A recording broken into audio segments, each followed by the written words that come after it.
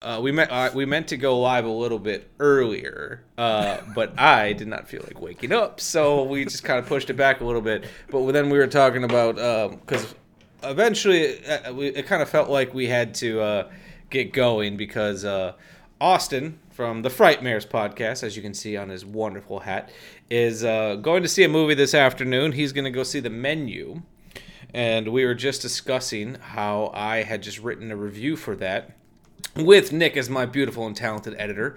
I had written a review for Cinepunks, and this was my first review I've written in a long time. I sent rough drafts to both of you before it was even finished, just because I was like, do I have like a good start? Or like, I was just kind of concerned about it. Because I've not... funny enough, I said to Austin, like, I haven't done this in a while. And he's like, don't you write reviews all the time? I was like, yes, but like, that's different. Like, when I have to write just little blurbs for myself to record like a 3-minute TikTok is different than sitting down to like formulate your thoughts into something that people want to read. So I wrote a review for the new movie Mark Mylod's The Menu, which just came out yesterday. That's over on the Cinepunks website, CINEPUNX.com. And I was just about to tell them how weird it kind of was writing that review. Because the reason I don't review new movies is because I feel like by the time I see it, who's reading reviews about that movie? You know, like, I'm not the person who tries, like, I'd like to, but I'm not usually the person who goes out like right away in the morning of when a new movie drops and try to get a review done, especially because I have to sit and stew on it a little bit and do a lot of this. Like, what did I think of just very, very Hitchcockian, like, what do I think of this movie? But I was lucky enough that because of a local film critic who may or may not be on this show in the next season, named Ryan J. He's a local film critic and Wizard of Oz historian, which is pretty fucking cool. That's pretty awesome. He has a movie club, and I won tickets to see it. And that was like on a Tuesday. And I was like, fuck, this movie doesn't come out till Friday. I have a lot of time to get this done. And by the time I was posting it, like, I would send it to people, send it to friends of mine who I value their opinion. And they're like, oh, I'll read this after I've seen the movie. I'm like, what do you mean? Go see the movie. I was like, oh, it's not out yet. And then I also forgot that, like, a lot of people, very much like myself, don't tend to read reviews until after I've seen the movie. It's weird how film criticism has changed. Film criticism used to be like, okay, it's a Friday night. I got my 2 shillings. I don't know why it's shillings. I got my 2 bits. I want to go see a movie. What did Gene Shalit? What? I'm sorry. What? All those movies that we went to see in the 18th century. Please, sir, may I have some more movies? Let me get my DeLorean real quick so we can go back in time here. Now I want to make a skit with like Matt Berry with about like going to see movies during like Oliver Twist time. Please, sir, may I go see this movie? Oh my goodness! Like, that's what we used to do, you know. Like, we used to be like, okay, I want to go see a movie. We can choose between Casablanca, Men in Black, or I don't know. I don't know why these movies are playing in the same weekend or some shit. Well, what did Gene Shalit think about these movies? And you'd go read his review. I'm like, oh fuck, he really hated Casablanca. And loved Babe Pig in the City. So we should go see Babe Pig in the City. But now, and I'm the same way. I see a movie, sit with it a little bit, sometimes not too sure how I feel, and then I go read other critics. Like, oh, what did Gene Shalit think? Oh, man, he thinks this is the worst movie since Babe Pig in the City. Like, I don't so it's just weird how film criticism has changed, and I feel like you guys are just listening to me tell a story. I was gonna say I'm here for it. You keep going. So like when I sat down to do this review, I had asked some people I know who do get to go to press screenings a little bit more often than me. It's like, what do you guys normally do? And like, what do critics do? Like, you're in a dark theater. How can you you can't just pull out your phone and start taking notes? It's rude. Yeah. And one person said, and I don't know if they meant during the movie or after the movie. They're like, oh, I make recordings, voice recordings on my phone. I'm like, one, if you're doing it in a movie, that's disruptive, and two, like, aren't you going to get all the other sounds and everything? Like, yeah, what are you recording? Are you recording the movie or what you're saying? Yeah, and then, like, if you're doing your movie, it's like, is it just going to be, like, I imagine the voice recordings are going to be like, this scene is really good. Luke, I am your father! like you're just going to get voice clips from it. And then, like, someone else said, a guy's like, hey, I usually take a yellow legal pad because it's easier to see in the dark, and I get a really fine tip pen because they don't smudge as much. So if I have to try to, like, make notes in the dark, I'm like, oh, shit, that's a good idea. So I got, like, a yellow legal pad, and I forgot it. So I'm sitting there in the movie, I'm like, oh, man, I got to write about this movie. And I'm sometimes a very passive watcher where I lose myself in what I'm watching, that I'm not always like, I gotta think about this movie. And then, like, I also just realized when I was writing it, it's like, this is not a dig towards anyone, if anyone is listening who writes reviews. How dare you? I don't like a lot of current reviews. Just how they're written. Like, there's so many times I don't know. There's something, I just don't always click with them. They're too synopsis heavy, and I don't know. Sometimes there's something about them that I don't always dig, and then, but at the same time, who am I to say, like, what makes a good review? I spent half of it talking about everything else but the fucking movie. Well, you're talking about the experience, though, and I think that's pretty cool because you got to go to the press screening. But when people are, like, adding in the synopsis about the movie, like, I already know what the movie's about if I'm reading a review, so I don't feel it necessary to describe the movie. I want to know what you thought about it. But it was cool reading about how you got the tickets and all that stuff. Like, I thought that was interesting. And I think my favorite part of the review was how you talked about your experience watching it, and I told you this, without... Just so you know, this was all just an excuse for you guys to give me compliments. And I really enjoyed how beautiful you looked when you wrote it. Thank you. No, but how you wrote about your experience without making the piece about you. I think that is something that a lot of writers have a hard time doing. Whenever they start to talk about their experience, they make the piece about them. And you didn't do that. It was simply all there as setup to make a broader point about the film itself, which added to the review. Yeah, and I've always liked, like, I'll sometimes read a Pauline Kael review, and she'll talk about a movie, and she'll have, like, a paragraph or two of, like, lead up being like, like, I think about, as I sat down to watch this movie, I thought about this movie of Audrey Hepburn, and she'll kind of, like, explain a little bit of what it's about and then tie it in. I'm like, oh shit, I'm surprised I didn't know how you got here. Because, like, yeah, like, I feel like it's hard because when you're writing a review, sometimes you have to give a little bit of synopsis. Like, I tried to do, like, I personally don't like doing synopsis. And I was talking to a friend of mine named Stephen Bjork who does physical media reviews, and he went on a tangent on his review for No Time to Die. It's like, why do you need me to describe what this movie's about? You know what this movie's about. It's a James Bond movie. Get over it. There's no time to die. End of story. But then, like, it's like you can do, like, I tried to do just a little bit of setup. Because I've heard reviews where it's like it's just paragraph upon paragraph would tell me of everything that happened. Yeah. Then why wouldn't you just watch the movie? Right. Yeah. Why am I reading this? But honestly, like, as I sat on the Reddit, because my hardest part is just trying to, okay, it's usually like, okay, I just watched this movie. How the fuck do I start this? And I usually just start stream of consciousness. And I was actually thinking about one like Hunter Thompson and his Gonzo style of journalism. I 100% was thinking about Hunter Thompson when I read your review. Because, like, Fear and Loathing in Las Vegas was originally him on assignment to write an essay or a piece about a motorcycle race, and that book is what came from it. Oh, right. Has nothing to do with any of the things that he was sent out there for. But then I was that's also what he turned in. And then I was also inspired by a friend of mine, Josephine Yanasak-Lachinsky. She's been on a couple episodes of the show, most notably are the Witch Who Came from the Sea episode and Audition. She wrote a review years ago for The Lighthouse that I remember reading, where a good half of it was talking about a bad date that happened before she saw The Lighthouse. And I feel like me and you've talked about how you saw the movie is sometimes just as important, if not more important, than the movie. Right. It impacts your reaction to it.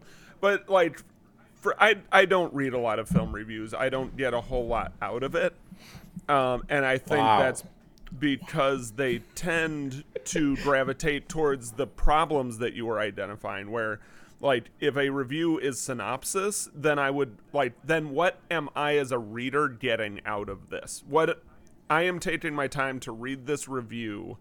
What am I going to get from this review that I'm not going to get from watching the movie? Yeah. Mm-hmm. Right.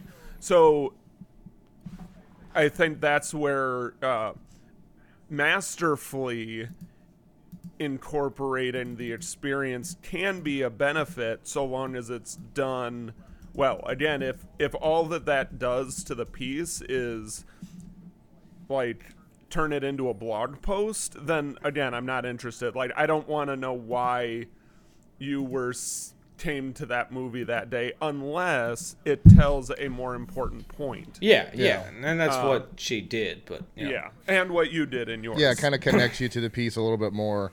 And typically when I write reviews, I'm always talking about everything that I liked. So that way I'm not just sitting there shitting on a movie. I have that problem myself sometimes because it's like, man, making movies is hard. Why would I want to be mean? But then, but there is a way to be like critical. Yeah, and like kind of passive. Without being a jerk. Yeah. Unless you're Nick talking about the Last Picture Show. That piece of shit film. No. Fuck you, Bogdanovich. I've had more compelling shits. I came up with a few things. No, you did. I just soundtrack and the score were really good. Soundtrack and the score, variations of the same coin. But hey, you pick something that at least you enjoyed, and that's typically what I try to do. Yeah. Even if I hate the movie, I'm like, okay, well, what were the redeeming qualities? Was there any? And then I try to at least expand on those. If you guys have seen Ed Wood, right? I have not yet. Oh, that has to be an episode for next season. But there's a moment at the beginning of the film where Ed Wood starts. He's originally doing plays in Hollywood, and he does like a World War II play, and a critic comes to the performance, and they wait the old school days of journalism where they would stay up until like 2 a.m. to get the early edition of the newspaper with the review in it. And it's like, man, that turnaround time is insane. And they would sit there, and he read the review, and the critic gave him a bad review. But in the review, he said, is like, however, a highlight of the play was the realistic or the time period specific costumes or some shit like that. And Ed Wood's like, see, he liked the play. He praised its realism. And then every time since then, he's like my most recent review was my most recent play was well reviewed. It was praised for its realism. And that's I love that optimism. I know. Yeah. So, I wish I was that optimistic. So that's my long drawn out story. How have you two been? I'm good. Same, just chugging along, watching horror movies, watching whatever. Watched this movie last night for the very first time. So this is one of my shameless movies. Oh, I know. Okay. Which just is always fun when that happens. It got a double shameless-er. So who's the other one? Is it Nick? Okay. All right. Yep. So I've got some. I came in with some hot takes as well because I know you typically do that. So I tried to come in with some as well. We'll get to those, but yeah. Nice. I lived outside of Detroit for a year, so the closest connection that I had to this film was having seen the statue. Oh shit! Oh, that statue actually exists. Oh yeah, the one of RoboCop. They put up a Fantastic. statue of RoboCop. That is up in amazing. Detroit. That's taxpayers' dollars at work right there. Yeah, my dad is from Detroit, so been there. I have not seen the RoboCop statue, so next time I go up there, that's on my list. I've only been to Let's do a Michigan little once. sightseeing. I've only been to Michigan And once. you're right there too, man. You're like right next to it, ish. There's a giant fucking lake in between us, though. That's better than 4 or 5 states, I think. Yeah, but I have no reason to go there. Okay, fair. I've been to Michigan once, and it was the UP, which is essentially just the part of Michigan that Wisconsin's too much of a pussy to take over. Why don't we just take that? Yeah, it is weird that It's that's more still ours than Michigan. it's like the same thing like Canada not taking Alaska. I'm like, you pussies. Just take it. No one will stop you. Michael is the Vladimir Putin of the Midwest. Just take what you deserve. I don't know if that's a good thing or not, but I'm kind of obsessed with this idea, the Vladimir Putin of the Midwest. He loves cheese. Can I be the Vladimir Putin?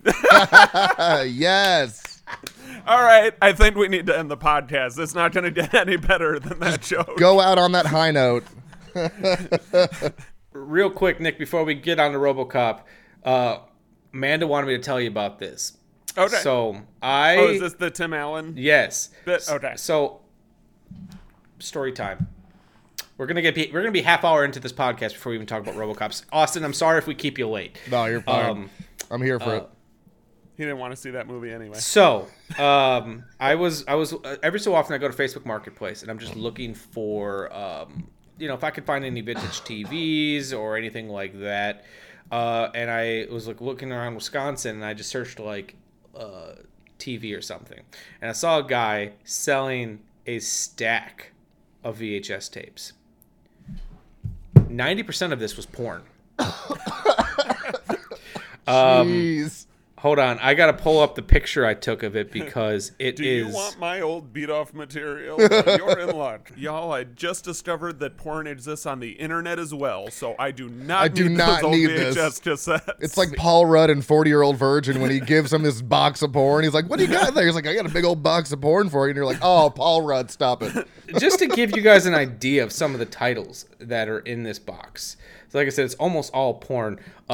This one's my favorite. Fishin' with the Biggins. It's BIG''UNS. Fishin' with the Biggins.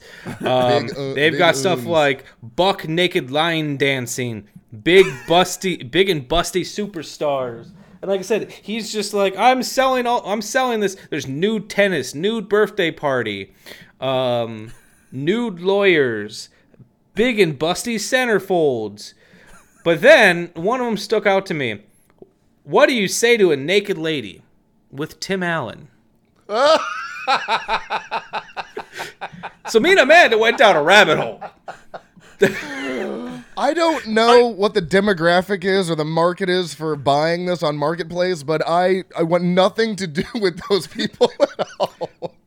Oh, and it is a 53-minute, they call it a documentary, 53-minute documentary from 1988 where Tim Allen hosts the video version of the annual Nudes A Poppin' beauty pageant held at the Ponderosa Nudist Sun Club in Roselawn, Indiana, focusing mainly on the female contestants who are not your typical nudists, but dancers from strip clubs in the United States and Canada. Adult film star Hypatia Lees performs for the crowd and is interviewed by Allen, who is also the sole judge for such events as best breasts, legs, and buttocks. And we read this as like, oh man, this is not going to help Nick's hatred towards Tim Allen. Oh my god, I'm dying. I'm actually dying. I have no words. I've been sitting on that for a while. I wanted to tell you about this so bad, Nick. Did you didn't see it, did you? You didn't like look it up and watch it? No, but I'm sure it's on YouTube or someplace. I'm not entirely sure that this makes me hate him more. It might, but I'm really conflicted. Like, it might make me like him a little more. I don't know. I gotta see if this is on Letterboxd. What was the name of it again? What do you? Hold on. I think it's. I pulled it up on IMDb. What do you say to a naked lady? That's it. With the question mark. Yeah, right there, 1970. No, there's one from 1970 that was made by the Candid Camera guy. This is from 1988. Oh, 88, okay. Who knew there were so many films titled "What do you say to a naked lady?" What do you say to a naked lady universe? Oh, question mark. Yeah, here we go. Question mark. 1988. So I was scrolling through all these like suggestive porno titles, and then I see one that says with Tim Allen.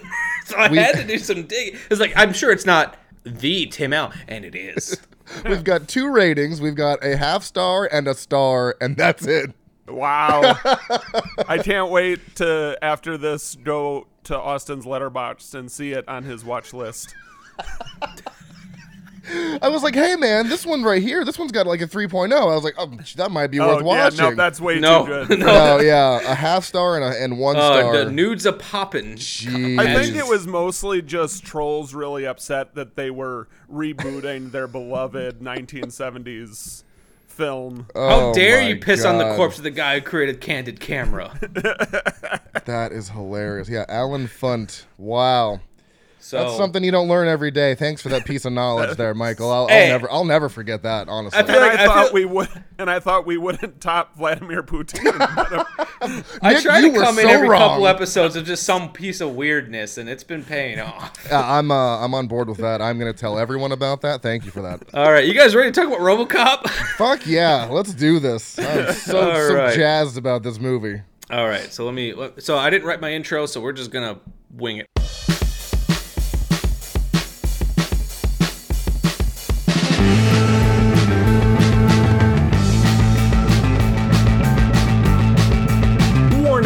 This movie podcast actually discusses movies.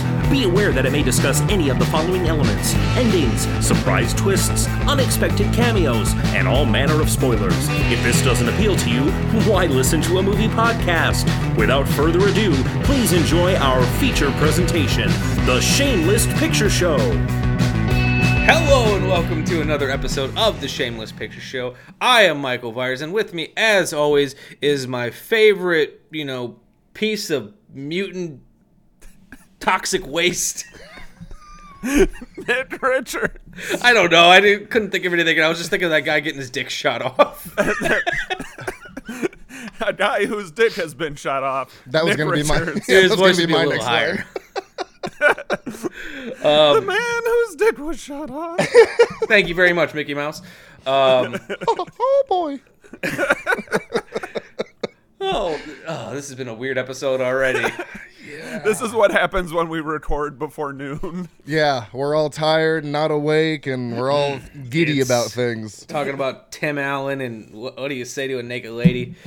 But for those of you listening and not watching our video version, one, shame on you. But then two, you might notice the sultry tones of someone who's been speaking through all their entire intro section, who was never introduced. We have my good friend, Dr. Proctor himself, though he's not a real doctor, from the Frightmares podcast.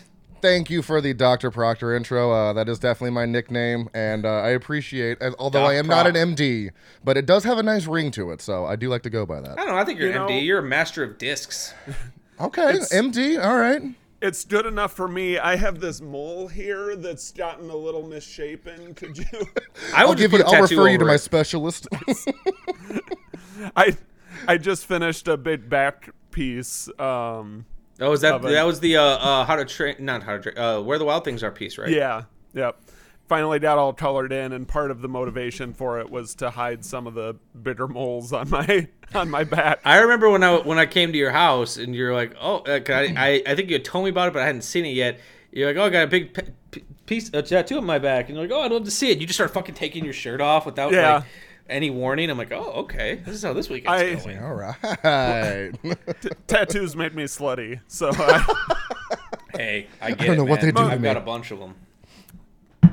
Booze makes me slutty. Weed makes me slutty. I think I'm just slutty. Some crabs make you slutty. Oh yeah, crabs make me really slutty. Some Maryland crabs. Being slutty gives me crabs. There you go. It's all circular. It all comes back around. Yeah, tabletop nachos and crab. That's how you get going. That's the Maryland aphrodisiac. Oh. Just rub some Old Bay on my chest.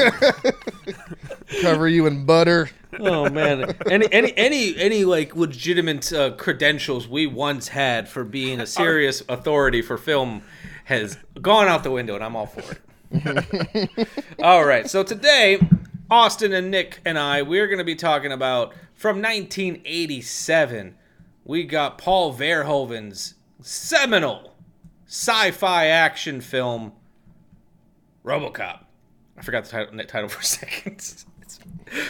That Judge Dredd. So since I normally write my intros, I did not this morning. So instead, I'm going to go to IMDb and read the synopsis that J. Welch 5742 had written. Ooh. In a violent, near-apocalyptic Detroit, which is just Detroit, evil corporation Omni Consumer Products wins a contract with the city government to privatize the police force. That Freudian slip there. To test their crime-eradicating cyborgs, the company leads street cop Alex Murphy into an armed confrontation with crime lord Boderick, so they can use his body to support their untested RoboCop prototype. But when RoboCop learns of the company's nefarious plans, he turns on his masters. That is an inaccurate description. They don't lead Alex into an armed confrontation. He ends up just dying, and they fucking steal his body. Jay Welch 5742. Have you watched this movie? Yeah, it's his first day on the job in a new city, and then he just gets the gang gets him, and in a very horrific way too, I might add. Oh my god, that was bloodier than I thought it was going to be. But other than that incorrect description, RoboCop was written by at the time young screenwriter Edward Neumeier. Funny enough, he was a kind of a young wonderkind in Hollywood, because he actually was offered the job to be a vice president at Universal Studios, pretty much straight out of his job being a script reader, but he turned it down because he actually wanted to work on this movie RoboCop, which, funny enough, everyone hated the title for. Pretty much everyone was like, are we going to keep that title? And he's like, yes. So RoboCop went into production. It was a pretty expensive film at the time. And they had to make sure this movie came on time and under budget. So what did they do? They brought in European filmmaker Paul Verhoeven, who had just come off of another movie called why can't I think of it? It's called Flesh and Blood. There you go. Which notoriously went over budget and over time, but they could tell that he was a visionary filmmaker, so they brought Paul Verhoeven in to make this movie.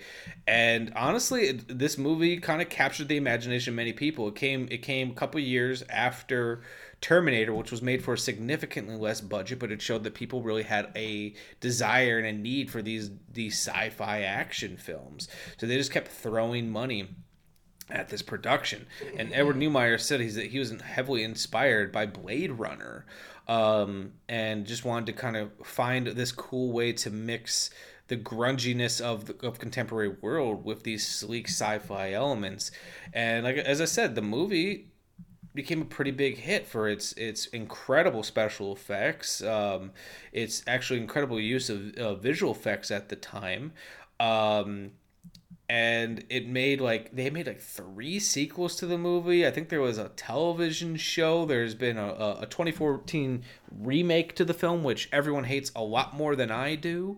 And it's now kind of a beloved movie that it's not only about fun sci-fi goopiness and whatnot, but it has a lot to say about the law enforcement. It has a lot to say about consumerism, and kind of a smart fucking movie. And it stars Peter Weller, Nancy Allen, Kurtwood Smith, a.k.a. Red fucking Foreman. Yep. Oh, yeah. And I'm struggling to think of anyone else who's in this movie. It's got Miguel Ferrer in it, and it's also got one of the dudes from Twin Peaks, which I can't think of his name at the moment. I did no planning for this. This is RoboCop. And I have a trailer for RoboCop. Part man, part machine, all RoboCop. All sex. Or whatever it says, yeah. You get the best of both worlds. The fastest reflexes modern technology has to offer, onboard computer-assisted memory, and a lifetime of on-the-street law enforcement programming. It is my great pleasure to present to you RoboCop.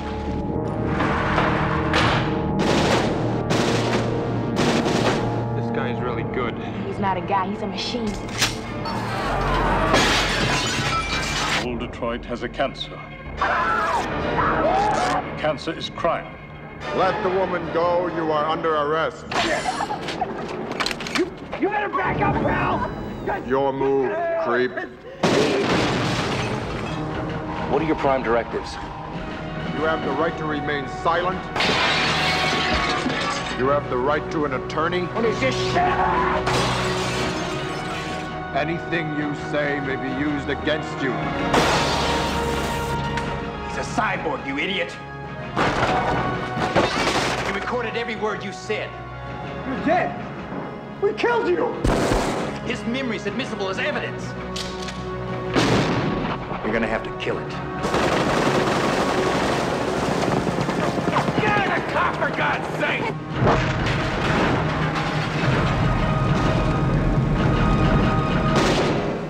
RoboCop, the future of law enforcement. So I gotta say, Basil Palladores' score for that movie is super fucking cool, but there's something really fucking cool about hearing the RoboCop music, or sorry, the Terminator music, while watching the RoboCop trailer. I noticed that. The second it started, like, this is the intro for Brad Fiddel's score for RoboCop, for Terminator. I knew that the second it started playing. I was like, oh, that's a weird choice. I really liked how he shot the title onto the screen as if it was a title bullet. Yeah. They gave away almost the entire plot, though, in that trailer. Jeez, they went from beginning to end just about. Like, and that was like a minute and a half. Right? Like, damn, thanks for recapping everything for me. I know. I was like, oh, man, I needed this. He's a cop, you idiots. His memory is admissible as evidence.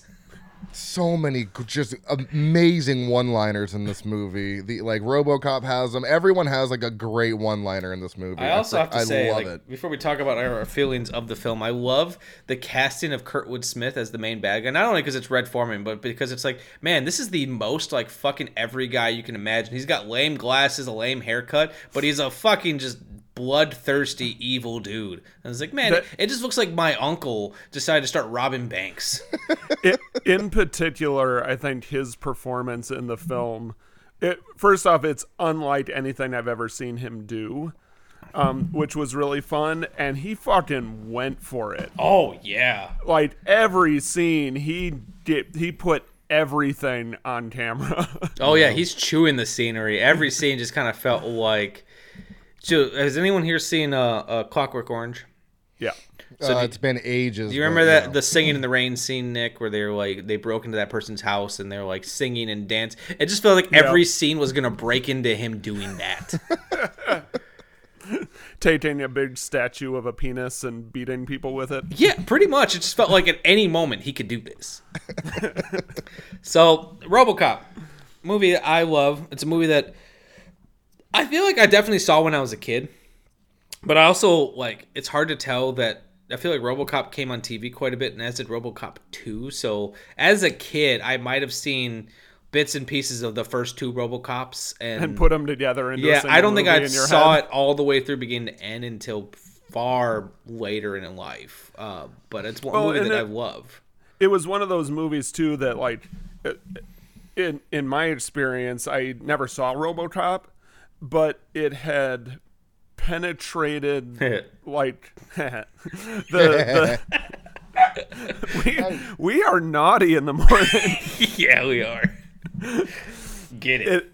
It had permeated our culture so much that I felt like I had seen it, even though, like, I knew that I hadn't seen it, but I was so familiar with RoboCop despite having not seen it. It's kind of like Terminator in that way, where, like, I feel like growing up, even if someone had seen Terminator, they know who Terminator is, they know the story of Terminator. I never watched Beavis and Butthead, but God, do I know, like, all of the intricacies of it because of how prevalent it was in our culture. Yeah. Yeah. So, who wants to start about your feelings of RoboCop? I'll let Nick lead, and I'll just kind of play off of what he has to say. Nick. I'm sure we'll have a lot of similar opinions here. I'm sure. Nick's like, this movie was absolute Robo dog shit.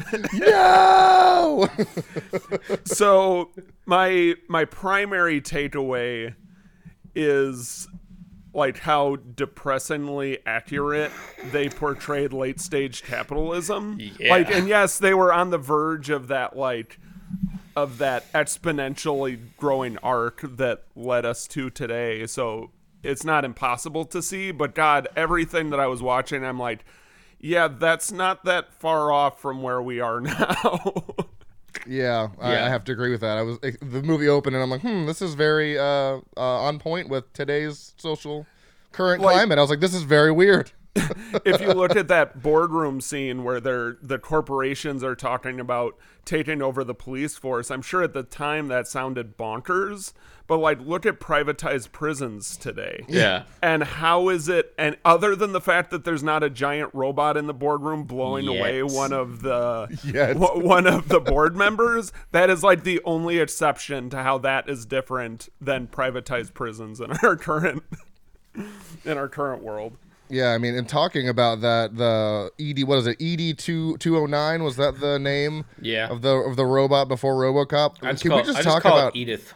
Edith, yeah, how Edith amazingly that held up. Malachi. Like, holy crap! I'm watching that. I'm like, that's a miniature they're using for sure. And I'm like, that is and for like being, it was some really solid stop motion. Yeah, I was blown away by that. It was cool seeing the like Ray Harryhausen stop motion style, but in a sci-fi setting. That was really because cool. like normally, like especially at this time, you saw stop motion a little bit in horror, but it was mostly like fantasy films and. I think of the was it Freddy's Dead or no, one of the later Freddy films where his skeleton comes alive in the junkyard. That was some that was Nightmare 3. Okay, the one where John Saxon comes back. Yeah, I think that was Nightmare 3. Okay. Yeah, it was. I was very impressed by that for it to still hold up. Not only look amazing, but not. I was just very impressed by that. And then, of course, the first scene shortly after where that guy just gets obliterated. I was jumping up and down, like yelling at the TV, like. And your wife's like, Austin, calm down. She's like, I threw the dog across the room. She's like, I knew you were gonna do that. I'm like, that was amazing. Let's keep going. Yeah, great open. And none of the other board members were like, oh my God, it backfired and we just watched somebody get blown away. They were like, yep, that's what we're there doing was one here. person crying in the background. It's like, you call that a malfunction? I mean, yeah. Yeah, but they were acting the way that like they would if somebody had put the water cooler bottle on wrong and water was flowing in. Like it was not an appropriately large enough reaction for somebody getting shot to death in front of them. Like in the most brutal way too. It's not like just one shot. It was like 37. Dan O'Hurley, who played like the head guy for this company, who was also in, I believe, Halloween 3 Season of the Witch. He was perfectly just unamused. It's like, this could not happen again, or whatever the fuck he said. Talking about Dick Jones? Is that guy? No. This was like they just call him. They kept calling him the old man in the movie. Oh, speaking of this is the guy above Dick Jones. Oh, okay, yeah, gotcha. Okay. Can we talk about the character titles or the character names in this? Because we have Dick Jones, Clarence Bo Dicker. Johnson. Did we write this in the morning? There's a Cox. Hold on, there's more. Joe Cox and Lieutenant Hedgecock. Like it is. It's not like they didn't even hide it. I never caught that. I didn't catch that either. All I caught was just Dick Jones and then Bo Dicker. Yeah. Go through the list and it's like, holy shit, they're all dick puns. Johnson, Cox. Not even trying to be subtle. I love it. I love it. So one thing that I particularly love about this movie, funny enough, actually, the guy who plays Dick Jones, his name is Ronnie Cox as well, which is especially funny. One thing I especially love about this movie is a Mary Poppins in that it's fun to look at. It's got a spoonful of sugar to make that medicine go down. This movie's got a lot. It's trying to say, not even trying to say. It's got a lot to say, and it's got a lot to comment on. And what works so well about this movie, and the reason this movie, because people don't like being preached to, and even when you have movies that are preachy, they're rarely like someone's like, oh, that's my favorite fucking movie. But like so many people love RoboCop. It's a lot of people's favorite movie, and I think it's because it has a lot to say. But it puts it over a, dick shooting robot that makes it all so much easier to take. With the best one-liners in existence. It's that you can watch the film without taking in any of the social commentary if you're not in the place to consume that part of it, but it's there for you if you want it. Mm-hmm. That's a perfect way to put that. It's not shoved in your face. And Paul Verhoeven has definitely made a career doing stuff like that. While I've not seen it myself, I have a friend who's a big fan of this movie, and I've heard a lot about it. He also did Starship Troopers, which has a lot to say about. Oh, yeah. About everything, and saying from someone who hasn't actually seen the movie. It's once you see it after knowing he's done RoboCop, it just makes perfect sense. It's exactly the same type of thing with the political message, and it's hyper violent. It's so good. It's so fun. And I enjoyed this movie so much just upon my rewatch that I've still not seen Paul Verhoeven's Total Recall, and I love Arnold Schwarzenegger, so it's I might need to jump into that next. Yes. That would probably be a good idea. That was a fun one. Yeah. I enjoyed that. That's a good one. So Nick, ultimately, like I said, I feel like we kind of tickled around it. What is your ultimate feeling on RoboCop?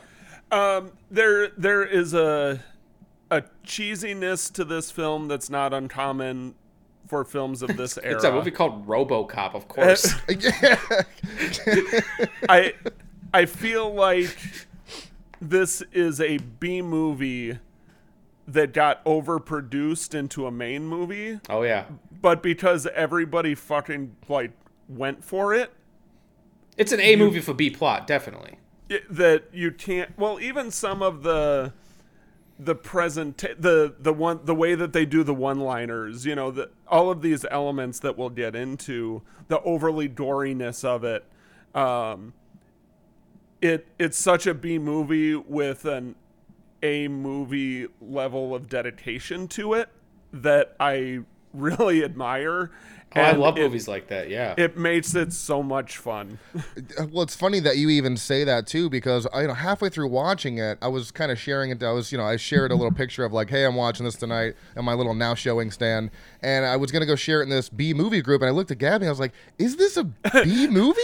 Because, it feels like a B movie, but it's got, the production value of an A movie. Yeah, she's like, it had a $13.7 million $13.7 budget in 1987. Yeah. I feel like this would be considered so the official definition of a B movie, there really aren't B movies anymore, because it was if you would go to see well, I'm just gonna throw out random titles. None of these are actual double bills that happened. But if you would go see Casablanca, that'd be your A picture. That'd be your A movie. That'd be the big one that everyone's going to see. The B movie was a cheaper movie that was made to fill out a double feature, so that way they can pull some more money out of people and get them to stick around longer. So if you're going to go see Casablanca, they might throw in Music and Heart with Rita Hayworth or some shit as the B movie. It's not made at the same budget, the same level. But it's produced cheaper, so that way they can get you to stay in the theater a little bit longer. And the music world equivalent that I think is a little bit better understood is when they would sell singles. Yeah. And you'd have the main one that everybody's listening to on the radio, and then you have the B side. Yeah. It fills it out, gives you one more thing, tries to hook you into something a little more, but it's not the main reason it's why you're going to go see the thing. And at the same time, it's not to say that B-side won't pick up, just because something's a B-side of a record does not necessarily mean it's not interesting. So, for example, famous example of a side record, B-side record for a single. I'm tying this in thematically. We have Kiss, Detroit Rock City. Even if you don't know fucking Kiss's music, it's a big fucking hit. Everyone knows that song. Oh, yeah. Their B-side was a song that Peter Criss sang called Beth. And it was a silly little song. Became a big fucking hit for them. So sometimes a B movie can take over, and for people, B-side can take over, and for a lot of people in those B movie groups, they kind of use B movie interchangeably with anything that's low budget, and I get that because that was kind of the trend. But yeah, I don't know if I would count RoboCop as a B movie because they made it with such a large budget, going over budget, trying to make a big hit. I would, funny enough, I would probably consider the original Terminator as a B movie because they made that on a shoestring budget very cheaply. Yeah. So Terminator was probably a B movie, but RoboCop was made to be an A movie. Yeah. It's just there are parts of it that felt spiritually like a B movie, and that but nothing about the production of it was a B movie. Yeah, which is part of that dichotomy that I was trying to wrap my head around. Yeah, and then for when people say, "Oh, it feels like a B movie," and when they're talking about its plot or its production values or whatnot, it's because a lot of times with the B movies they weren't being as regulated as the A movies. If they were, it didn't have to go through as many filters because there wasn't as much need for it to succeed, so they could get weirder. Yeah, pretty much. It's like, if all the studio heads were fucking paying attention to Casablanca, they wouldn't care what low budget piece of shit Rita Hayworth's making. To an extent they will, but like they can get weirder, or it's not going through as much vetting process. So that's why when people are like, oh, this plot feels like a B movie, it's because they're saying it's a little more out there, it's a little more weird. Because like something like RoboCop, I can see this plot being made for significantly less budget.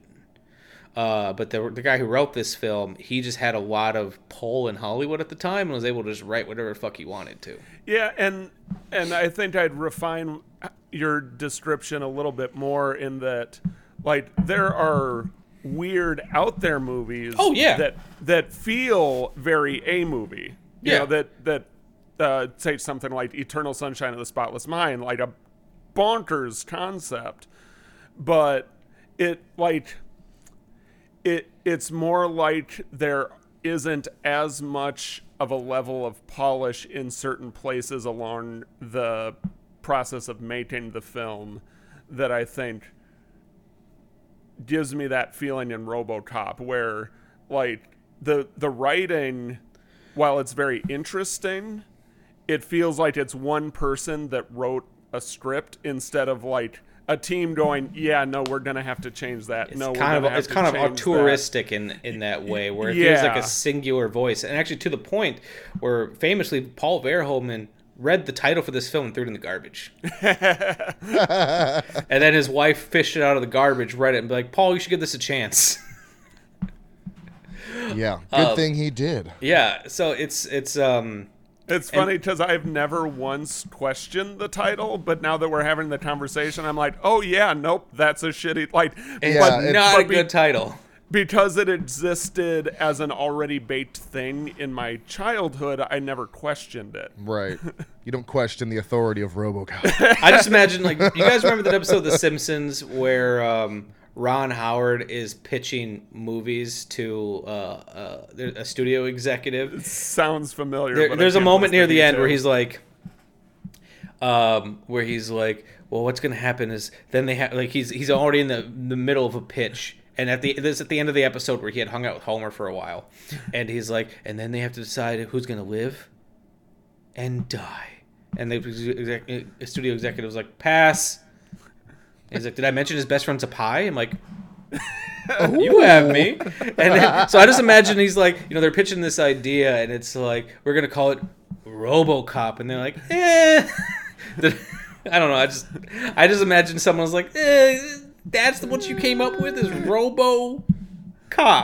Did I mention we're casting Red Foreman as the bad guy? God damn it, Paul Verhoeven, you've done it again. Even though that show had not existed yet. Oh, yeah. Trust me, this guy's going to be huge, guys. Dumbass is going to take on a whole new level. Yeah. It's going to be, Anytime I see him in something now, if he says dumb ass or some version of that, I'm like, he said the thing. He said the thing. It's like when they say the title of the movie, you're like, they said it. It counts. Yeah. It counts. Yep. But actually, what I would say about RoboCop is, going back to the A movie, B movie thing, I feel like it's a B movie that doesn't realize it's a B movie. Yeah, yeah. And that's not necessarily a bad thing. I'm not saying they're delusion or anything. They're treating... And it's a good thing. It's what a lot of films should be doing. Yeah. They're treating this movie that I love it, but it's got a silly plot. It's got a funny concept and everything. It's a movie that could have very easily went really wrong. Nick, I feel like we've talked about a couple, like, sci-fi movies on this show that just like it should have been everything that we've loved, but just something about it just didn't work. Or this movie could have went wrong. Hell, they could have had a different director and everything could have stayed the same, and it could have just fucking went wrong. But what I love about it is the fact that they don't necessarily treat it like they're making something less than. They're all bringing their A game. Kurtwood Smith is bringing a fucking performance. And that's what I think works so well about this movie is they're not delusional. It doesn't feel like they're like, oh, you know, I'm just going to make this piece of shit and we're going to move on. I think maybe as we hone in on this, I think maybe I can describe my reaction best by saying, and then we can get Austin's reaction. if they had not treated it like an A movie, I don't think this film would have been nearly as successful. Yeah. Because it could have very easily been something like Trancers, where it's a fun movie, but it just doesn't work on this level. But because everybody maybe believed in it, you kind of need to interact with the people that made it to know whether or not they believed in it. But they all treated it with respect, and they just fucking did it as big as they could, and it paid off. So, 100%. Austin, what did you think of RoboCop? Well, there's probably going to be a few hot takes in here, I'm sure. Oh, please do. I'm seated. So this movie obviously is an instant hit with me from the first 5 minutes when they introduced ED's 209 and him blowing that guy away. Like they blew that fucking dude. Yeah. Even in the theatrical version, which it was cut down in violence, it was still really violent. Okay, because I watched I have the director's cut here. Yeah, it's still very violent. I did see that, but from that moment on, I was hooked. My phone was down. I did not give a shit about my phone at that point, because usually at some point I'm looking at my phone. Would you say that was your Thrill House moment? That was your moment where you were just fucking in? Okay. I was in right there, right off the bat, and I was hooked. I was glued to the TV. It was one of the most fun movies that I think I might have ever had. Like, at least like in the past months, that is the most fun I have ever had watching a movie. Maybe this year, I don't know. It's been a while since I've had. If I would have heard this review on Ebert and Roper back in the day, or Siskel and Ebert, I would be like, I gotta go to the fucking theater. The most fun I've had in months? Fuck yeah. Like, watching a movie, now don't get me wrong, like there's been plenty of awesome horror movies this year, and I've enjoyed plenty of things. It's not that like I don't enjoy things. That was just the most fun I've had watching a movie. Pure catharsis? Yeah, just pure enjoyment, pure jubilation. I was jumping up and down. I was yelling at the TV like I was having so much fun. Your wife was like filling out divorce papers, right? No, because you're so annoying. She was like, she knew I was going to react like that. She thought it was fucking hilarious because she's like, yep, I knew you were going to have this much fun. I love how well she knows you, that she's just like, I better get a helmet or something because Austin's going to be throwing hands. I'm going to hurt myself, yeah. I'm imagining the opening credits and Austin is locked onto the screen and your wife is locked onto you, and you both have popcorn, and she's just watching you. I want to see eat popcorn and watch the movie. I want to see like a Mystery Science Theater type version of like the movie with Austin on the bottom, just like fucking flailing, just jumping up and down. So it was just so much fun, and then you add in Peter Weller, and he's just he's an Adonis in this movie. Oh my god! It's you look at Peter Weller now, it's like, how are you the same person? Yeah, I guess age and shit, but like blonde hair, blue eyes. He's a dreamboat. Yeah, he is. Yeah, and then he's playing it straight. You've got Kurtwood, who's just killing it as the villain, and the camaraderie between them once he's RoboCop. When he's like using the gun to aim, like I was like, oh no, this is so terrifying because you're making it into a game. Yeah, and then he gets obliterated by the gang and comes back, and then it's like, because I didn't read anything about the synopsis. I went in fully blind. I just knew it was RoboCop, and then I figured tells you everything you need to know. Yeah, I mean, that's all I need to know. But there's like layers to the plot, he's starting to become sentient and remember who he is, and now he's got like a vengeance plan. And I'm like, this is the best fucking movie I've seen. Like, this is so good. It's like emotional too, and like so what this movie does so geniusly. I don't know if there's a word. In such a genius fashion. Nick, you're my editor. Is that a word? I prefer it just because it sounds a little more professional. Smarty pants. Okay, what this movie does in such a smarty pants fashion is that, and this is a credit to Paul Verhoeven. I believe. Okay, I'll say this is he told this story, so I'm gonna go with it. I don't know if it, because whenever you hear get a movie, everyone will say this brilliant idea was their idea. But I'm gonna go with Paul Verhoeven, where he said, you know, like, you don't get a lot of time with Peter Weller's character. What's his character's name again? Murphy. Alex Murphy. You don't get a lot of time with Murphy. My name's Murphy. So it's like, how do you get the audience to give a fuck about this character you don't really get to see? You need to feel for him. What do? Torture the fucking guy. Make his death scene so insanely gratuitous that you can't help but root for him. And then show his wife and kid.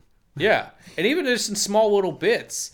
And it's like, it's true. Like, you don't get a lot of time with Murphy. You don't really get a chance to know who he is. You get to know who he is a little bit through proxy. But even like, because like really the person who's in the movie that has spent the most time with him that we hang out with is Nancy Allen's character Lewis. Yeah. But she's only known him for a fucking day herself. Yeah. You know what I think was really effective in helping that was 2 shots that mirrored each other. Ooh, and that was when, like, after he died, but like right before he was booted up, we see a shot that like zooms through his neighborhood to his driveway of his wife and kid, right? And then later on, when he starts to remember, he drives up that street, but this time the driveway's empty, and the shot like resembles that first one perfectly and mimics it.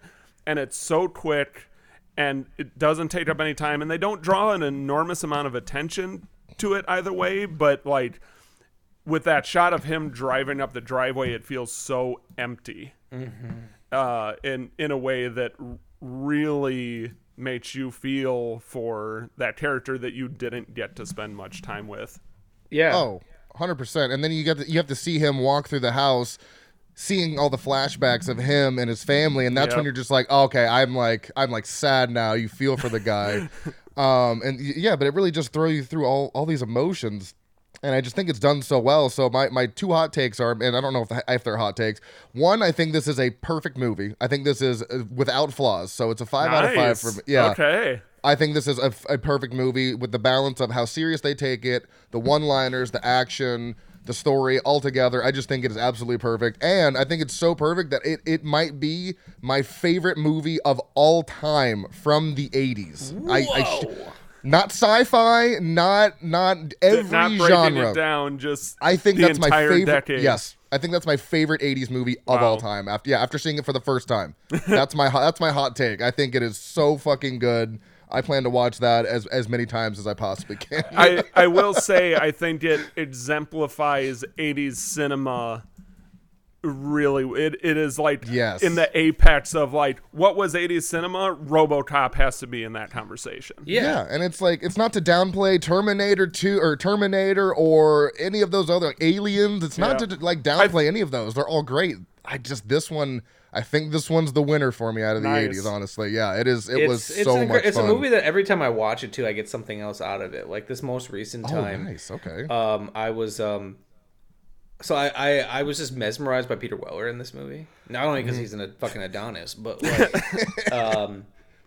as the way he moves in this movie, like he'll turn his head and then do this phenomenal swivel of his body. And then like quick snap his head, and you're like, oh god. And I looked him up. 1, he's from Stevens Point, Wisconsin. Represent. Oh, nice. Okay. And then 2, I did a little digging, and he said one of the reasons that he did, he was a dancer. Apparently, he used to do some dance. I don't know how in depth he was, but that was like apparently one of the things that when he came into audition for Paul Verhoeven, he wanted to show that because he was a dancer, he just had unusual control of his body. And I was like, well, that makes complete sense, because when I was trying to make a short film not too long, a different film than the one I just completed, and I had a character that had to move in a very particular... I pretty much had to find a way for a character to, without the use of their hands, figure out how to stand up and crawl up a flight of stairs without being able to use your hands. Oh, I know that script. Yeah, and I was talking to a friend of mine. It's like, we got to figure this out. And he's like, why don't you get a dancer?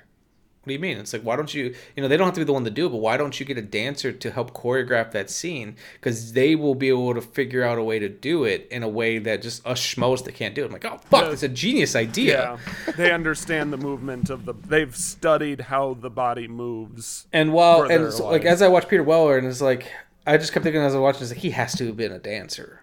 And I looked it up, and he said he used to. I don't know how in depth, if he was like what kind of dance, but he said he used to dance, and I was like, it shows in just the way that he moves his body. And if the Batman series has taught us anything, if you don't know how to move your body, you'll have a very boring ass Batman, because up until Christopher Nolan, no one could fucking move their neck who played Batman, so they always had to go and I feel like if you would have gotten someone who could dance in that role, they could have found a way to be a little more elegant with it. As I watched this movie, I just kept staring at Peter Weller. I'm like, man, he's just the way that he moves and the way that he's he can magnetic in this movie. Yeah, and the way that he can add inflection to his voice, even though he's monotone through the entire movie. There's something he's not just talking like this. He's performing. Yeah, I've always loved his voice too. He's got such just a manly, grizzly just voice that I don't know what about it. Like every time he speaks, I'm like, that's Peter Weller. I know that voice. And then I love Nancy Allen. She, like, if I had a Hollywood crush, it'd probably be as a kid it was Winona Ryder, Winona forever. But like as in like Ryder or Dyer, Ryder or Die. There's another T-shirt. Yes. Ryder or Die. Actually, that sounds dirty. Maybe we should make that into a T-shirt. People might not get it. And I should just say Winona Ride or Die. There you go. You go. That's less creepy. That puts some context. Nancy Allen, I've ever since I saw Blowout for the first time, I just felt like in that movie specifically, I was like, she was just a wounded bird that like needed to be taken care of, but then at the same time she's like kind of a badass in that movie and tough. And then I also love that her character in RoboCop was not originally written for a female character. It was written for a male act. It was originally a male character, and I love just the way that she plays this part. And like I said, I just have an absolute like love for everything Nancy Allen does. It's actually my goal of we'll see if I actually do this in 2023. I want to watch all 40 movies that she's been in. Ooh, okay. Because I just absolutely love her, and like I said, I didn't really have much to add to that other than that. And actually, funny story about Nancy Allen. Nancy Allen kind of got me connected with a friend of mine. His name is Cameron Masterson. He, if you guys have seen any of the movies I've done, he did the end title credit song for From the Darkness Theater. Okay. He also did the end title credit song for my follow-up movie, Love You Still. And then that composer actually used his melody from that song as influence for the score. I met him because I was so obsessed with the movie Blowout. I was on YouTube and I found that he wrote a song dedicated to Nancy Allen's character in Blowout called Sally Badina. And it's just a delightful, like, kind of haunting song about her character. And I reached out to him just pretty much saying, I fucking love this song. And I asked I asked for his permission to illegally rip it from YouTube so I could listen to it as much as I wanted to. Aww. And we became friends after that. And he did music for me, all because of our mutual love for Nancy Allen. I love that. That's a great story. That's wholesome. I like that. Yeah. So Nancy Allen, you're a real one. Yeah, I thought she was great. I thought her and Peter Weller together just had good chemistry. They didn't have much time on screen, but you could tell that she cared for him, even though she had only known him for like a day or two, right, before he got murdered. I don't know. I keep hoping in that Nancy Allen's gonna have the Barbara Crampton style comeback, but what are you gonna do? That would be. Yeah. You know, the relationship between those two points out another interesting reaction that I had to the film, and that's that while not at all uncommon during this era, it was interesting for me watching RoboCop for the first time now in this era, given how much it glorifies the police. You know, where that was an era when the police were seen pretty much and I should say in, you know, my white ass culture, you know, of Wisconsin, like I was not aware of those racial differences in how the police were viewed. So it made sense back then, and watching it today, it's like, oh shit, yeah, no, they're just like cheerleading police in a way that doesn't feel right today. No, and RoboCop's not even the worst offender of, because like during this time period, granted, this movie I'm about to reference came like almost 10 years prior, but you know there were examples of movies shining a light on the shittiness of the police force, something like Serpico and things like that. The dirty cop kind of. Yeah, and Serpico was legitimately about police bribery and corruption and such. Like, you know, yeah, they did movies about dirty cops, and that kind of had a little bit to say. I'm like, this guy doesn't stand for what we stand for, type of thing. But like, you know, Serpico was also earlier than this. Correct? Yeah, this is about 10 years prior. Yeah, and I think there was a swing. Yeah, politically towards the nope. Police are the good guys. When was Reagan in office? Yeah, exactly. Well, wouldn't even oh wait, no, I was gonna say Assault on Precinct 13, but that was 76, so that was even earlier. So but like but this is not even the worst offender of it. Like on last year I was on an episode of Cinepunks, the actual proper podcast Cinepunks, and we did a Sylvester Stallone double feature on that, which I highly recommend you both listen to because it's a fascinating episode where we double featured Sylvester Stallone in First Blood, which has a lot to say about the plight of the veterans when they come back from war. It has a lot to say about PTSD, homelessness, and just quite a bit to say. And it was like 1980s, like one maybe. Let me just let me just take a look. It was First Blood was 1982. And it kind of gave while it is an action film, in all sense of the word, near the end, it is also a character study and is a really good performance by Sylvester Stallone. We also double featured it with cut to 1986, which is right around the time the RoboCop came out, a couple years difference. We also talked about Cobra, a movie that I admittedly love, is with as problematic as it was, where Sylvester Stallone does not play a character with any softness. He plays a cop that just shoots whoever he wants, does whatever he wants to do, doesn't give a damn about the rule book, and, you know, thinks that if everyone's getting in his way, he can't stop crime. And it was like, I was saying, it's like, man, I love this movie because it's just a really dumb, big action film, but it's uncomfortable with where the world climate is. Yeah. Even more so than something like a RoboCop.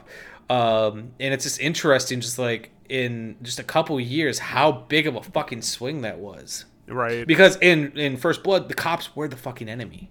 Right. Yeah. Well, I say that's just based on your description. That one's on my shame list as well.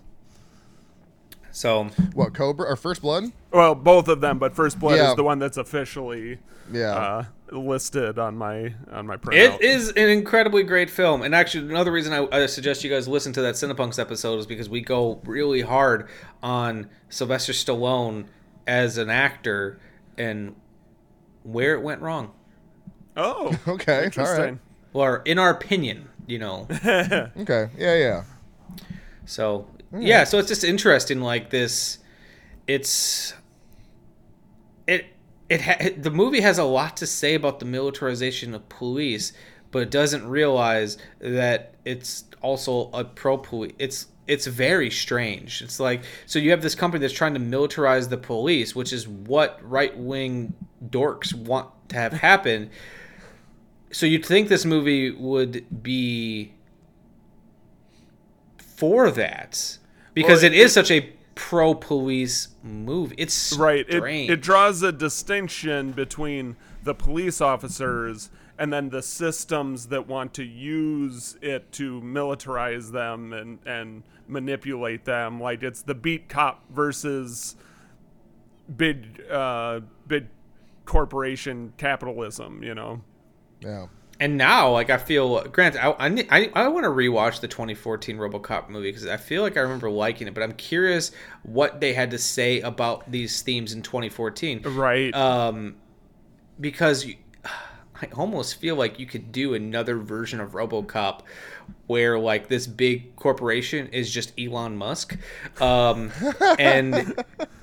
Speaking of which, does Twitter still exist today? I haven't checked since I woke up. I feel like it's not going to in the near future. It's this weird thing because, like, now the people who are super police are also pro-capitalism.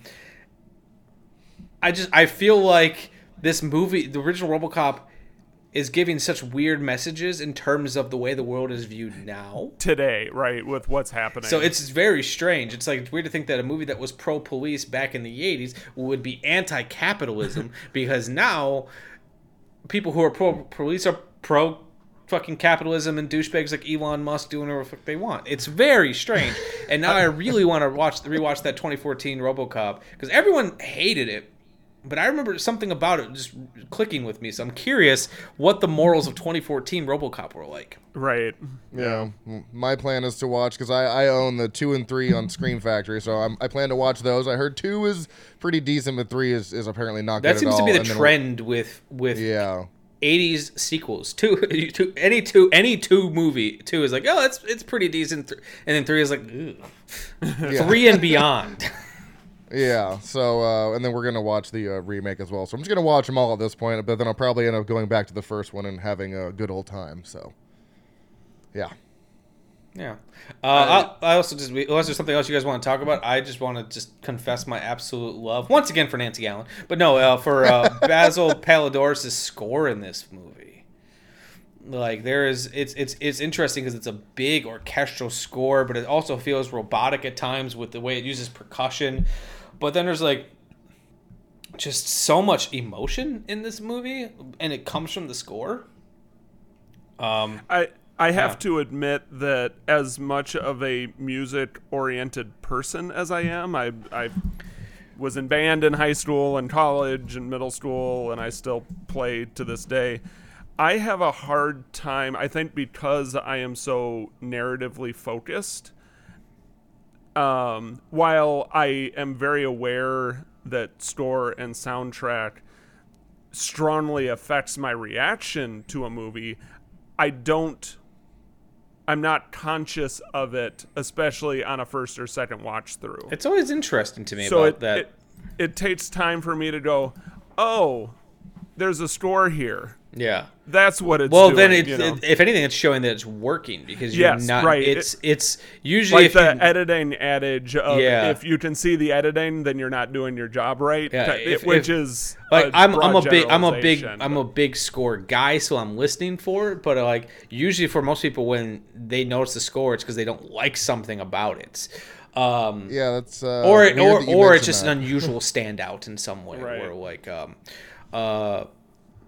But no, it's always been interesting to me. Like I say, not saying that music's not important to you, Nick. I'm not making that distinction. No, not at all. But it is funny though. Back when Arrow Video was one of our sponsors, that was the music I played in the background of that Arrow clip. Was the music from RoboCop. But it's always been fascinating to me that it's not something that you notice more. And like I said, not in a negative way. It's just everyone's brain and how they process information is different.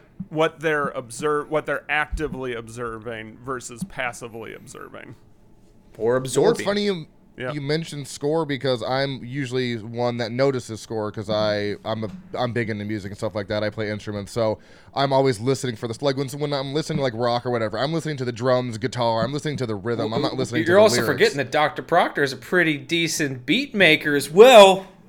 I'm pretty, self-acclaimed, I guess. But I am always I do look for scores. But now that you mention that, and bring it up, I don't even remember hearing a score. Well, I feel guess like it what, was so guys? seamless. I'm gonna help you out with that a little bit. Yeah, it jogged my memory. It was almost like it was too seamless with the movie. I didn't notice it standing out. All right, we're gonna do. I just want the original score, guys. Come on. RoboCop score. While you're looking for that, I'll say one thing about more sound effects, and I thought it was funny because RoboCop's footsteps are like those do-do-do-do drums from the 80s, like those very electronic. I was like, dude, this guy is a one running scene away from a fucking drum solo, dude. I was like, I just wanted to see him like do-do-do-do-do-do go down the road. I thought that was so funny. I love how all you did was do-do-do-do, and I knew exactly what the fuck you were talking about. I'm like, oh, yeah. Yep. Oh, yeah. It's like the super electronic 80s drums, man. Yeah. All right. That's what his footsteps sounded like to me. All right. This is 1987, the ultimate theme, apparently. The ultimate theme. The ultimate theme. This isn't the half-assed theme that is in most cuts. All right. So I'm not even going to worry about muting you guys. So just whatever. So I can sing along? Yeah. Do-do-do-do-do. Yeah.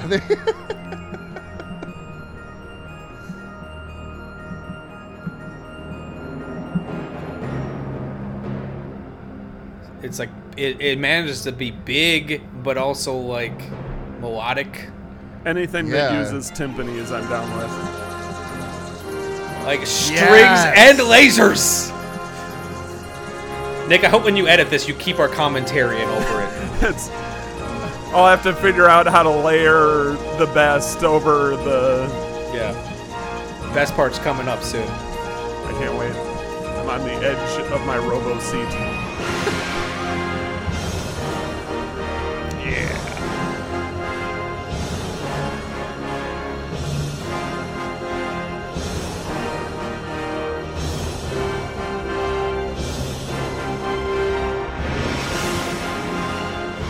It keeps building to almost getting to the theme.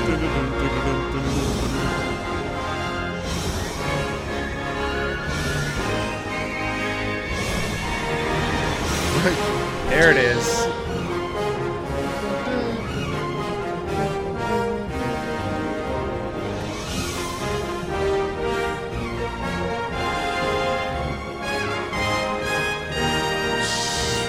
Man. So like going, it's gonna bring a tear to my eye. I know it manages. It was so ultimate. It manages to somehow be both simultaneously. What's the word I'm looking for? Like. It's almost foreboding. Yeah, you know what I mean? It's just like it has that sci-fi element, but it doesn't stop itself from still at times being really pretty, like what they're doing with the strings, and very orchestral. And going back to what we were saying earlier about like a B movie with A money. That's an A money score. Yeah, like that is a big fucking boisterous score. Like I have an unapologetic love for Brad Fiedel's score for Terminator, but as we heard on the trailer, it is a far more stripped down, we don't have as much money score. This had a fucking orchestra. This one paid for the extra cellos. Yeah. They got the upgraded orchestral and then like package. and then I'm sure I don't know if you guys heard in your head, like, but when the strings just kind of came out of the left channel, and I was like, woo. But yeah, that is a solid score. You know, they tickle your jimmies a little bit. That is a good score. No, I can guarantee you guys are going to be humming that for the rest of the day. Like, 100%. That's my theme song for the day. As we drive to the movie, I'm just going to play this on fucking repeat. Just blasting it in Gabby's ear. I also love that if you look up the RoboCop soundtrack right now on YouTube, because I love that everyone puts this. We are posting this for education and preservation. Yes. Educational purposes. Basil Palladores. Right. Yeah, okay. All right, Nick, run us through some of your notes. I found it really interesting how much of the story was told through the lens of the media. and television. I'll buy that for $1. Yeah. I'd buy that for $1. That is one of my notes right under this section. That's how they introed the movie with like a little news clip. I thought that was that was a great way to set off the tone of the story. There's not only that, which really anchored it without really showing the everyday man that this storyline affects. Watching it through news media made you feel like the future Detroit resident who was learning about this new police policy and this new, experimental thing that they're doing to clean up the streets. It was really effective. And then they also shuffled into that mix those commercials. Yeah. Which in a really fun and silly way hinted at the state of this place. Like, there was a board game commercial where the family's sitting around playing a fun board game, but it's like love that one. Nukem. Yeah. And then the 6,000 SUX. Yeah, 6,000 sucks with the claymation or stop motion T-Rex or whatever. And like, you're like, what the fuck am I? Oh my God, it's the car commercial they referenced before. It was so good and so silly and so effective that it just, I couldn't help but tip my hat to them. And yep, you earned all of the joy that I have right now. That was all you. Just felt like I was watching RoboCop on TV. You know what I mean? There was added commercials. Right. I think for the most part, there's certainly many points that I could make, but I think I've told the main points of my reaction. But there is one more thing that I would like to talk about.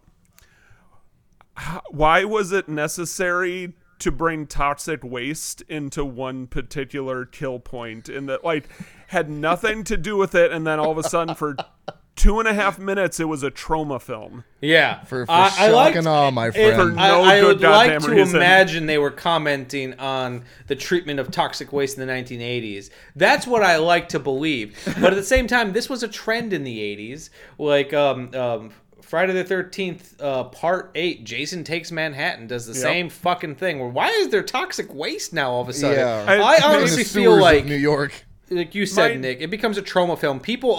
Lloyd should be getting paychecks for this shit. Right. I'm sure it's the result of that being something that was discussed politically at the time, and them they're clearly throwing in, like, I really thought toxic waste was going to be a way bigger issue as a kid. Like, I thought there was going to be vats of toxic waste everywhere. Three-eyed fish and so yeah, that took a weird turn for me. That was like so Cronenbergian almost, just how gross and goopy he was. Oh my God. I think it was for all of the ways that RoboCop has become more relevant today, toxic waste was the one where they missed the mark. Yeah, that was a very 80s thing. That was the one that, like, oh yeah, nope, that's not. I mean, while toxic waste is still a thing that needs to be properly managed, like the increasingly problematic police states and late stage capitalism, like that all became more of an issue. And toxic waste just didn't. So it kind of stands out as this weird, like, oh, that was something they worried about. Right. Just like barrels in places. Sitting like, there's around. a barrel of toxic waste. Yeah, I really just thought like you're gonna go to your basement and like, oh man, someone left this barrel of toxic waste here. Son of a damn it! What do I do with this?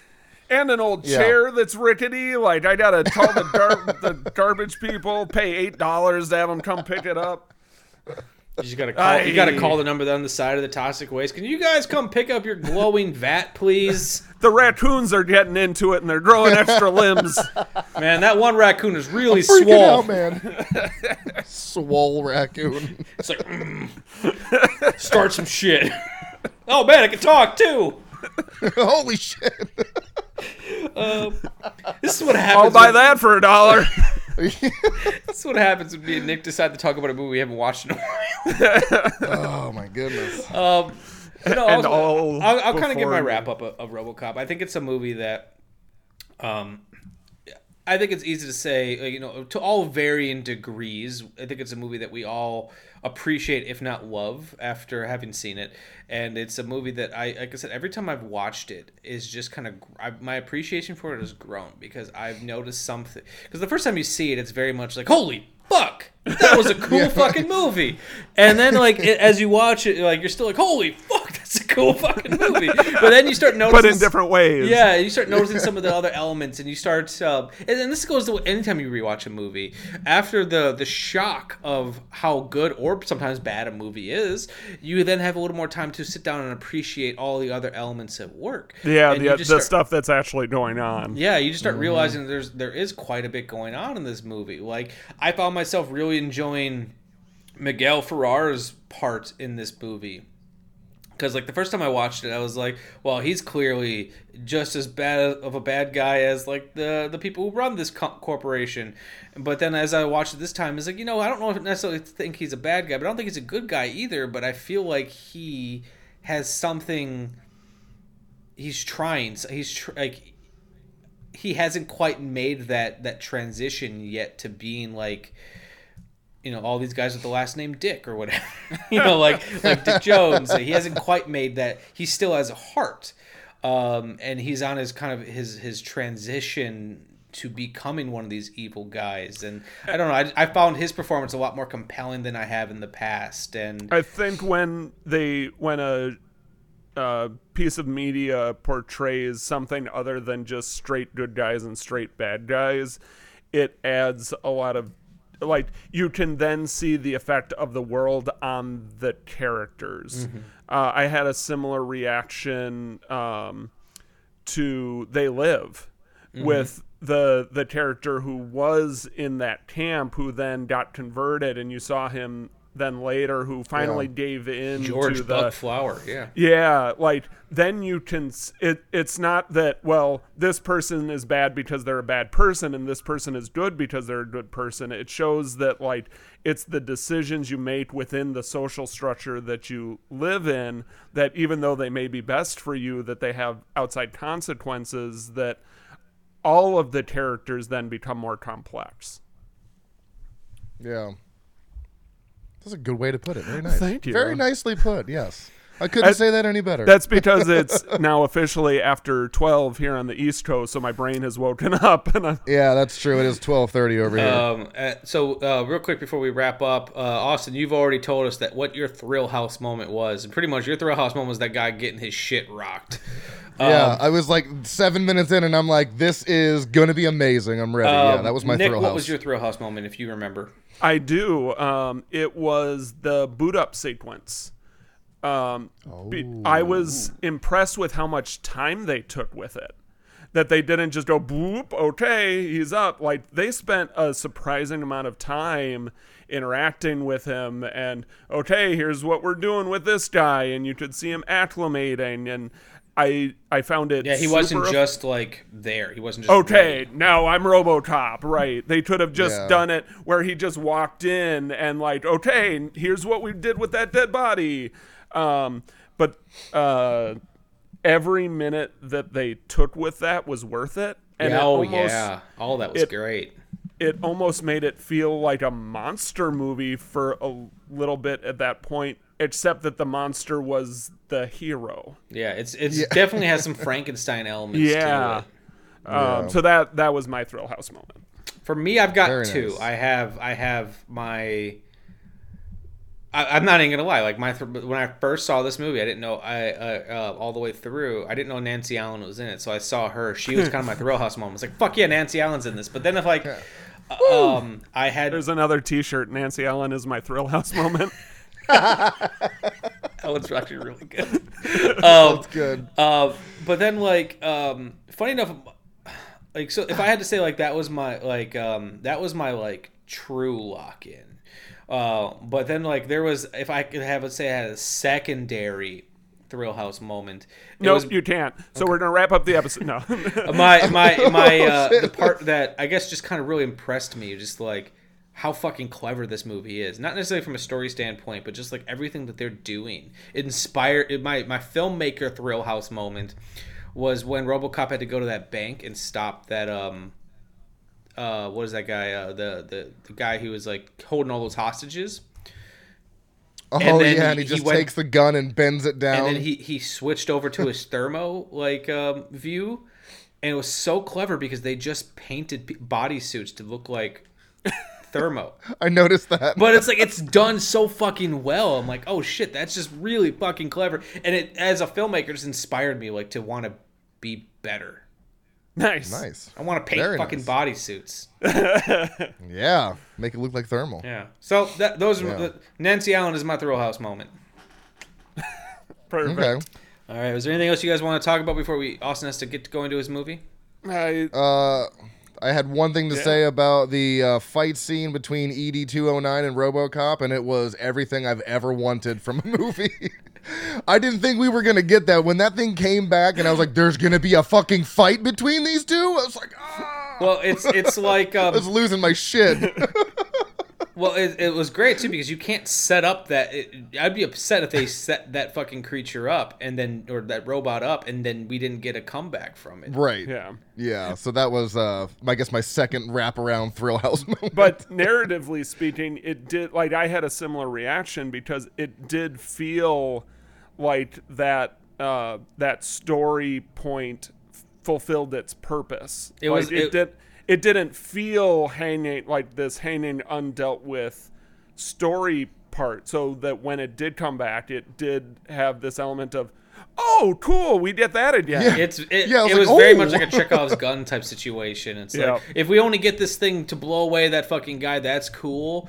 But man, will the audience erupt if that thing comes back, and it fucking does. And Austin was probably on the ceiling at that point. I was jumping up and down. I was like, dude, this not only is amazing, but it looks good and is held up over 35 years. You're like, good God, bravo. Honestly, bravo. I love that Austin loved this movie so much. Right? Dude, I fucking loved it. It's Our podcast gave someone a new favorite movie. Yes, 5 out of 5. So good. I will be frequenting this movie. And it's only like an hour 42. It's or hour 45. It's not even. And the extended cut only has like a minute of time in it. It's all just gore. Yeah. It's easy, First time I paused beautiful RoboCop. Yep. Yes. Put that on a shirt too. Oh my God. God, well, so many of them. Are you writing all these down? Shit. You are just, well, whoever edits this will have to go through and write them all down. I'm writing easy breezy down right now. Easy breezy, beautiful RoboCop. Yes, beautiful. Oh, SB Peter Weller's of wig. Yeah, RoboCop, but with this beautiful mane of hair coming out of the top of his head. It has to be like a bouffant, like a Portland, not Portland, like a Baltimore bouffant. We could even take unmasked RoboCop with Peter Weller's face and add some hair to it if we really wanted to. That would be even creepier and fun. I love it. Oh man, easy breezy, beautiful. I think my favorite is still Vladimir Putin. Nancy Allen is my Thrill House moment. That just came. Yeah, that came off. That was my Thrill House moment of this podcast. Yes. All right, guys. I think that's all I've got for RoboCop. Yeah. As always, guys, please join us again for our next episode. Nick, have we decided if we're gonna do Christmas in Connecticut next or the other one? I don't know. I think we'll just record them both ASAP, and then we are going to be doing we're going to be doing some Christmas episodes. It's our yearly tradition where we end the season with a Christmas episode. Only one time we didn't end the season with a Christmas episode. Actually, no, that's a lie. Our first season, we started. Our second episode was a Christmas episode, and then we ended the season with another Christmas episode. Yeah. Boom. So yeah, as always, guys, please check that out. And also, I just want to let you guys know we do have some pretty cool guests planned, or I've got some pretty cool guests planned for next season that I'm hoping come through. So hang out with us, guys, and we'll show you some cool shit. Nick, I don't remember our sign off. Me either. I've been struggling for the last 3 minutes. Oh, hold on. No, I do remember. This is why I should never change anything. Join us next time, guys. Shame time, shame place, shameless picture show. Yes! Oh, I love it! Yeah. Beautiful. The Shameless Picture Show is recorded in Milwaukee, Wisconsin and Easton, Maryland, and is hosted and produced by Nick Richards and Michael Vyers. Today's episode was edited by Michael Vyers. Our opening theme music was written especially for us by The Directionals, with narration by Zach McLean. The end credit music you're enjoying at the moment was generously provided by my friends in the band 10 Speed. The Shameless graphic design is masterfully done by Amanda Byers. An extra special thank you to all of our Patreon supporters and to our generous sponsors. We are on Spotify, Stitcher Radio, iTunes, Google Play, and Libsyn. You can find links for all these amazing people in the description below.